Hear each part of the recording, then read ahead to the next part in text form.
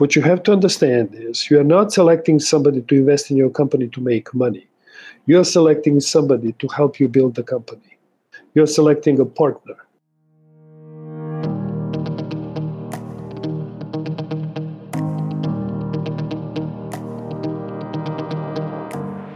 Hey there, welcome to the first episode of Splice Pink.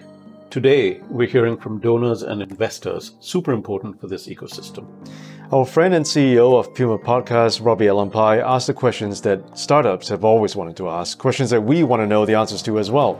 So in this episode, we talk to funders. Thanks, Alan. Thanks, Rishad. Specifically, we spoke with Kevin Brockland of the Media Development Investment Fund, or MDIF, Shuwei Fang of the Program for Independent Journalism of the Open Society Foundations, Sasha Vucinic of North Base Media, and Hele Wahlberg of IMS.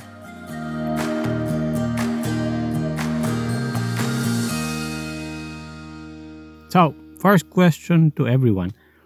Can I just write one proposal and then blast it to all of you, BCCing all of you?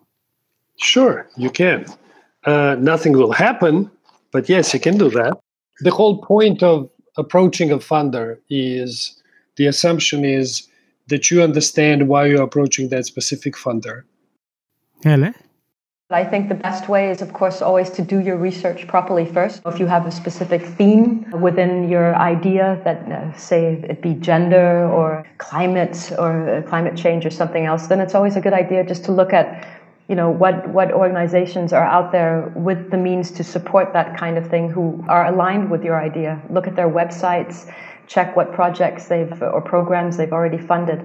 But having said that, I think it's also important that organizations like IMS and others become better at cooperating and working together to support different media in a joint way rather than spreading the funds too thinly. Yes, but Shuwei, will you actually find out if I take those 10 minutes more and personalize it? It will be addressed to you, but it's going to be the same letter. I think that's very evident. To answer your question, quite frankly, we do talk, possibly not to the level of detail of who's been emailing you that day, but it should be very evident from a standardized template that has been sent to everyone around town. But you know where this is going, right? How can we be friends? Goodness, in the world before the apocalypse happened, we would travel quite a lot and meet people when we attend events like Beta, and through Open Society's vast network of offices and locations. We've also done open calls for new grants, and we've also engaged new grantees when someone has sent an email. Hele? We set up programs in certain countries where we feel we can make a difference, where we start out by mapping the media environment and by looking at the different media in the country. And that's usually how we come across the most relevant and potential partners in that country. But should you not be on that list, you can always contact the people for IMS in the country that you're at, or you can write to our headquarters. Kevin, if you have no idea who I am, will you accept cold emails? I'm always happy if somebody cold emails me and just wants to initiate a conversation. The thing about the cold email is don't start off with the ask. A cold email works much better with me if it initiates with the information gathering aspect. Want to talk to you about what you're doing in the region, want to talk to you about what your investment thesis is, get some information, have a conversation. Sasha? Here would be my expectations. If you say, hi, we need a grant of 300,000, that tells me that the person did not do any research. Because North Base Media, for which I work now, is a company that makes investments. So we are not in business of giving grants. But if you say, hi, my name is so-and-so, and I work in this country, and we would like you to explore making an investment in our company, I will research the company if I didn't before, and I will over time respond. Hele, same? Everyone is always welcome to write, and we can also start engagements in that way. But it's not usual that it starts that way.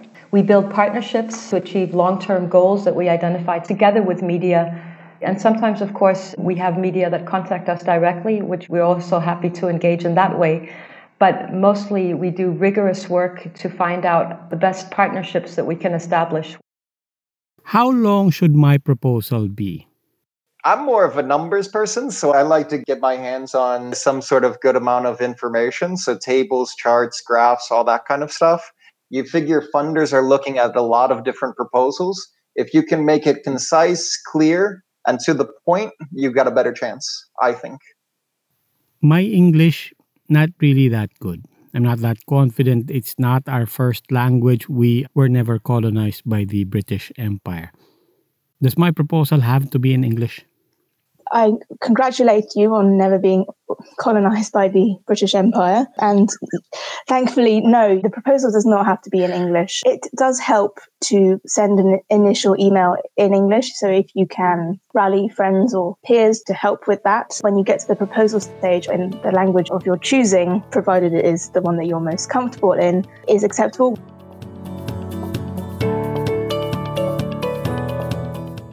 So Rishad, what is your first memory of Shui? You've met her a few times. What was your first meeting like? I remember meeting Shui at a restaurant in Singapore, and I turned up there and we were going to have this lunch that I was actually excited about. And Shui turned up ultimately, but one day late. This is not typical Shui.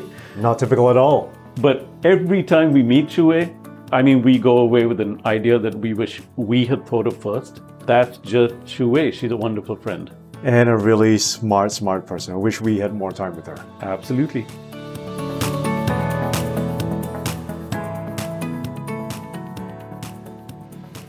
What's a grant? Is a grant essentially free money?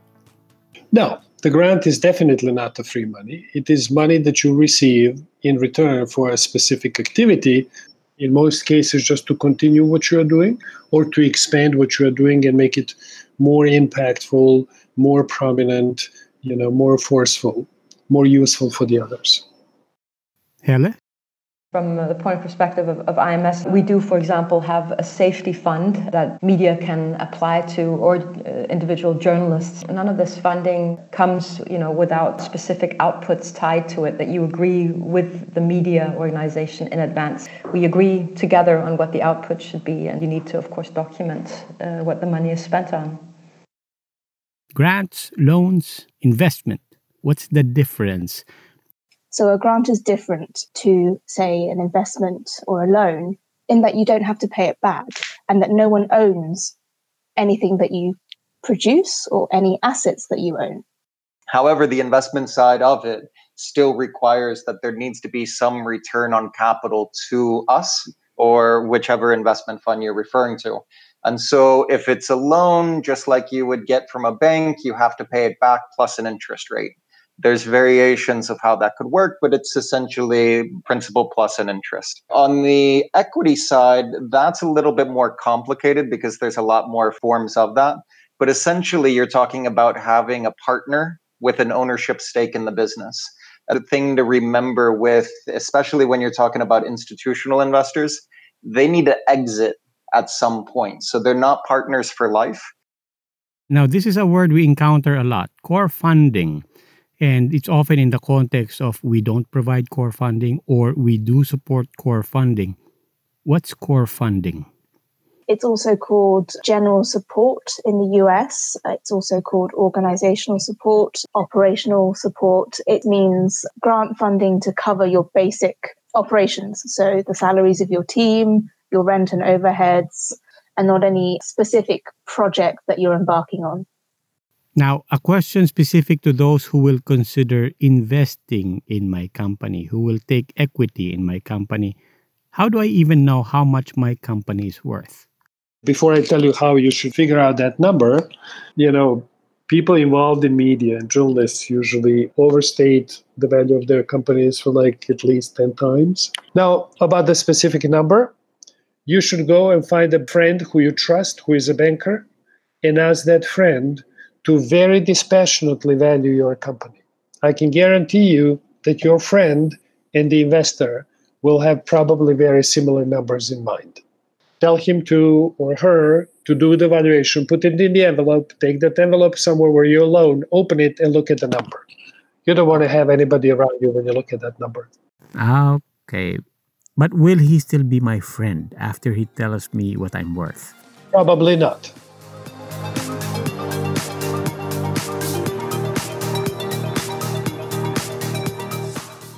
My group is in fact a company, and to be precise, my company is in fact for profit.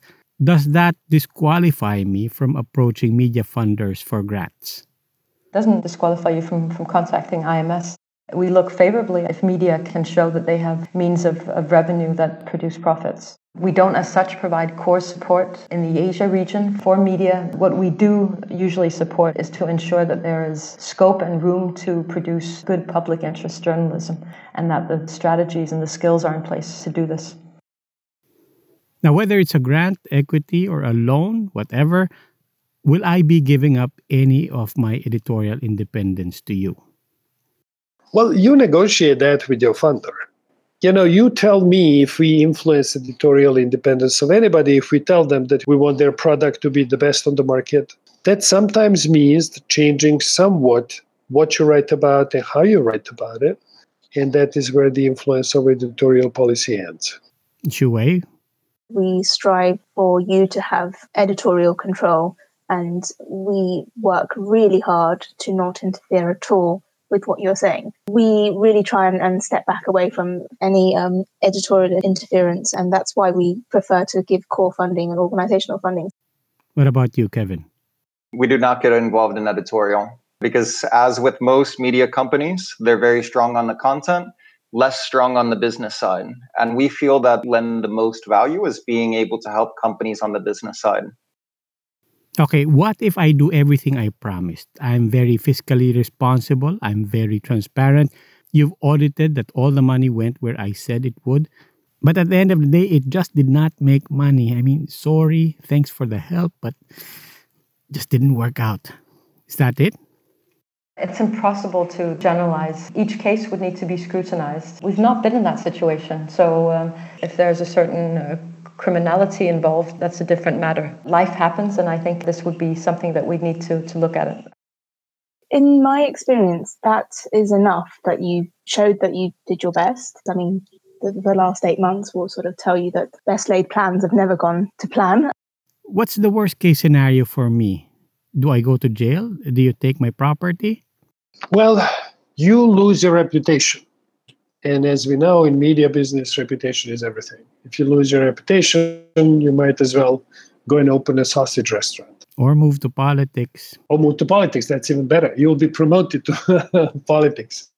But, failure is absolutely acceptable outcome if you stick to your promises.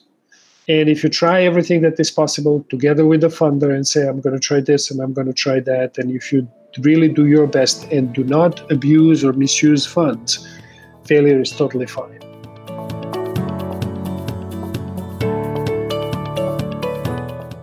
So here's the thing about Sasha. He used to run a rebel radio station in the erstwhile Yugoslavia, so he knows a little something about needing money for a media product that, let's just say, isn't wildly popular with the people in power. We last met him in Seoul, one of many places he's lived in the last 4 years.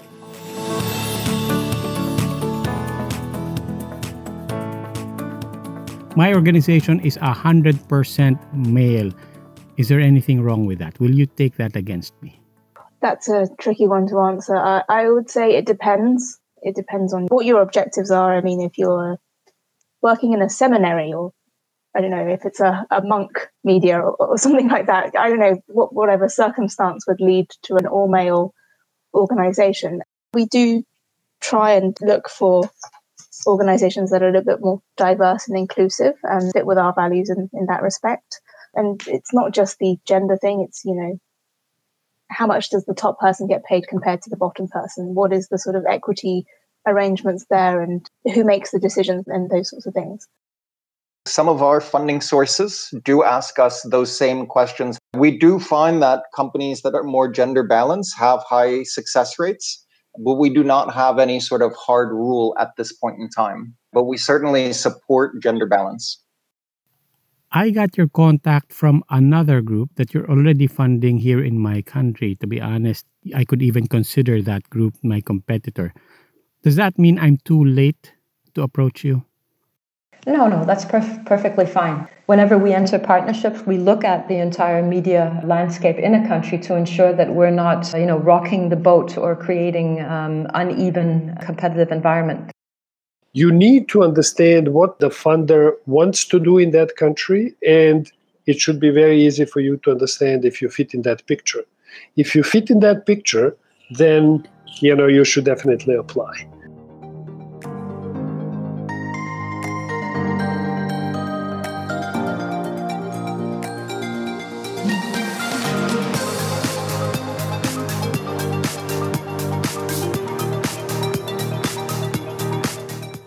Are you in any way connected to the CIA or any Western entity that is out to destabilize my country's government? No. Can I buy a car? You mean for yourself or part of your project? Well, in a way, it's both. I'll buy it in line with the project because we live in this village and all the other villages are 2 mountains away. I do need a car, and I hope you don't mind if every morning on the way to work I drop off my kids at school. Is that reasonable? Can I buy a car? Well, of course, and the kids need to be dropped off, and I completely understand that. It depends if it basically helps your mission, and it is sort of a sensible purchase. It was a few years ago that we gave a grant to an outfit. It was another audio organization, and cars make great recording studios if you don't have a recording studio, apparently. So they purchased a car and they recorded a lot of their audio content inside the car. Hele? Well, again, it's a good point and something that IMS would certainly listen to, but it needs to be as part of the agreement in the contract. No purchases can be made without prior agreement. And something like that, I think, would be a very natural thing to take into consideration when you're setting up a contract with the media, with the journalist. Can I pay for plane tickets? It would have to be agreed in advance, and if it's not possible to fly and money has been allocated for plane tickets under the contract, then the easiest thing is for IMS and you to discuss how can this money be reallocated and still make sense. Shui? It depends. Plane tickets to travel to do your work, yes. Plane tickets to go on holiday, no. To attend conferences? Oh, absolutely. We do, at least at Open Society, is to encourage our grantees to travel and attend conferences. But I wouldn't advise it right now. Yes, but when it is advisable, can I fly business class? I don't fly business class. Our company has a policy against it. Okay, so that's a maybe. No, that's a no. Okay, I'm the publisher, I'm the editor. I've been running this for 5 years out of my pocket. I'm asking for a grant because I need to pay myself. Can I pay myself? As long as you disclose everything to the funder, can you pay yourself and just yourself? I would personally find it not appropriate. Can your whole budget for salaries be subsidized by the grant? I think that is very appropriate. Happens very often. Can I pay for meals? What's the use case and how does it advance the business? Okay, use case. I will try to argue this one. I cannot pay my staff regular salary. In fact, I'm not even regularizing everyone. But the most I can give them by way of benefits is to say, look, your lunch is on me every day. And in lieu of salaries, that actually ends up with me saving, say, 30% of what would otherwise have translated into salary. I become a much more sustainable organization, given the context and realities of my region in my country. And the people who help me, they're happier as well. I think you just made a pretty reasonable use case. Your employees are happy and fed and are able to work. But there is an aspect to ensure that whatever wages that you're paying them still comply with the legal requirements. It can't be a substitute in order to comply with whatever minimum wage standards are. But to say that as a fringe benefit for general staff that has a cost savings relative to raises. There are countries in which employees get a meal as a part of their employment package. So therefore, that's a legitimate part of your salary. Okay, I live in London. Can I pay for lunch in London? No, not really. Okay, what exactly does technical assistance mean? And how should I receive it if somebody tells me, I can't give you money, but I can offer you technical assistance? Technical assistance is funding for training, for workshops, for consultancy help. It's something that we pay directly to the people who provide the training services and support services. I see. So it's like free consultancy. I have to say the technical assistance has meaning only once your company is stable. Once you have enough money to run the operations, and then you can think about improving it. Offering somebody technical assistance while they are drowning under debt and they are not sure that they can survive another 90 days is actually really not useful at all. Yeah, you see, when I hear somebody offering us technical assistance, it sort of sounds like I love you, but only as a friend. Maybe you can put it as we should date before we get married. Okay, we call you funders, right? We obviously see dollar signs every time we look at you. Even better, we see euros or maybe even sterling pounds. But what's the most constructive way for us to look at you other than seeing money? Gosh, this is going to sound slightly cheesy, but a good friend in a crisis. So someone who can offer support, connections, and hear your ideas and sound them out a little bit with you.